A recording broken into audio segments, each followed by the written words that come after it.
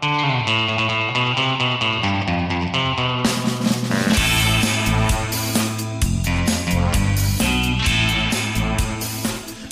afternoon and welcome to episode 88 of Martin Uncut. Today is the 7th of May 2021. Today's episode is 3 weeks with drafts. So it's finally Friday again. Time is flying away when you're having fun, isn't it? And yesterday I was doing a super interesting interview with Michael Slowinski, the founder of Nozbe, for the new podcast that we are starting up. And that new podcast will be ready for release in a couple of weeks. And I can't tell you how excited I am to see that going out to all of you guys. And of course, I will talk more about that podcast when we're getting closer. But today, I will talk about drafts. So 3 weeks ago in episode 73, April 16, never-ending flow of new apps, I talked about a new note-taking app called Draft. Well, Draft isn't that very new. It's kind of a super old iOS application that's been around for like forever. But it was new for me. And I got it recommended from my pal and co-host on the new podcast, Michael Dreves. Or he was more or less selling it to me. He was really persistent, telling me that this is something that I must try out because it's the application to use. But I was, of course, willing to give it a try. Always give it a try. So Draft has been around for quite some time. It was originally an iOS application. And there it was, that is the place where most people is using it, I would think, still. I, on the other hand, use it mainly on my desktop computer. I use my iOS devices almost only for consumption of information. Very seldom I create content on them.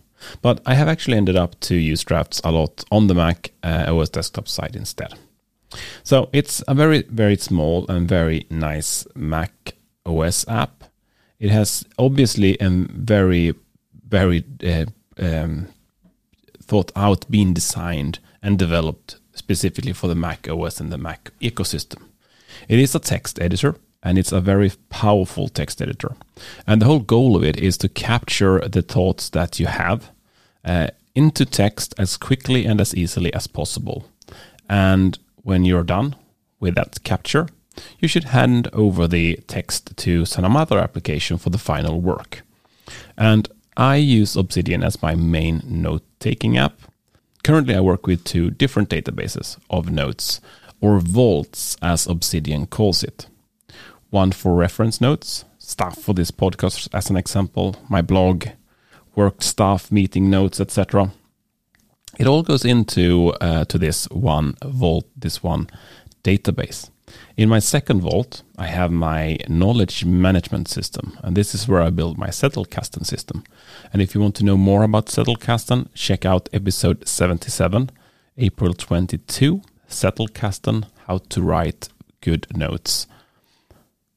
For more information about this system, that is the episode to listen to, definitely. There is a lot of links to external resources as well. I could, of course, write directly into Obsidian, and I do that a lot of the time, but sometimes it's just easier to start writing in Draft.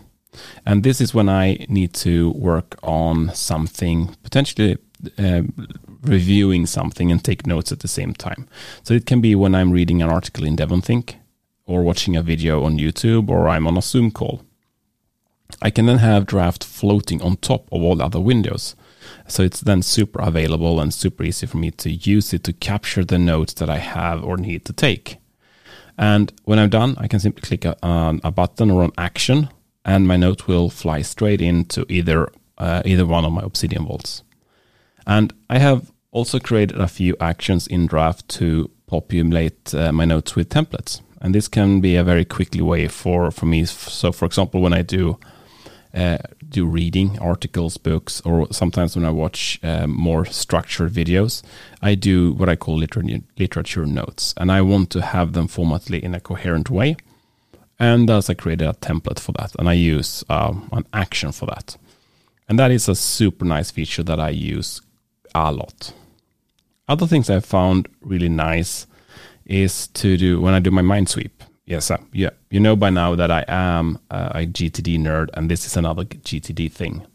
So every once in a while, I capture everything that I has in my mind, or everything that has my attention, and I capture it and put into my GTD system. And to use Draft for this is super easy and super good. I can simply just write one thing per line on new draft notes. And when I'm done, I click a new action or a new simple a button in the UI. And this note will then fly straight into OmniFocus, into the OmniFocus inbox there. And then I can process that or all of those things as anything else that I has captured. I personally never leave things in the drafts database for any longer time at least. It should go out of the database there as quickly and as fast as possible. And the reason for that is that I use drafts as a capture tool only. It is not a storage or a reference tool for me. It can be that if you want to, there is functionality for it, but I would say Obsidian and DevonThink is just so much better at that. So that's why I said I use Draft for capture, and then I use Obsidian and DevonThink to actually store my notes afterwards. I rarely use it on my iOS devices, and when I do, it's most often to hold stupid things like a shopping list when I need to go to the store. I create those usually just by dictation, so I talk to the phone, and then it becomes text in drafts, and that works super well, way better than I expected. And then when I'm in the store, I can simply just remove things from this note as I pick them in my shopping basket. And that I think is super helpful for me. And sometimes I get these random ideas, and then the dictation feature is so nice. You can just whip up your phone and quickly talk into your phone to capture it. And then I click and it's into my OmniFocus inbox. I could also use my watch for this, but my experience tells me that that is not the most safe and stable way to actually capture things. So I don't really trust my watch for that. For me, Draft is not a life-saving app. I would survive just fine without it. But it does a few things very, very well. And it fits quite well into my workflow. So I have actually went on and paid for it. So I have a premium subscription of Drafts. And the reason I did that is because I wanted the more advanced things. So I wanted to be able to customize and create my own actions, to be able to actually connect it to all the other tools I have. So for example, OmniFocus is something that I couldn't connect it to without being a paid member. And this was really the deal breaker for me. The free version made the app too simplified, so I would probably not use it at all, really, if I didn't buy the premium version. And this is also a very well designed and very well engineered application, so it felt quite good actually to go out there and support the developer in one way. And this is my little contribution to this project. So that was everything I had for today and for this week. We have a weekend coming up here, and I hope you will have a great time and that we will get better weather than what we have had so far this week. Next week will hopefully be more normal. I will release my episodes in the morning just as usual, but you never know. If you like the show, why not recommend it to a friend, colleague, or a family member? That would help the audience to grow, and that would put a smile on my face. So take it easy and see you back here on Monday. Ciao, ciao.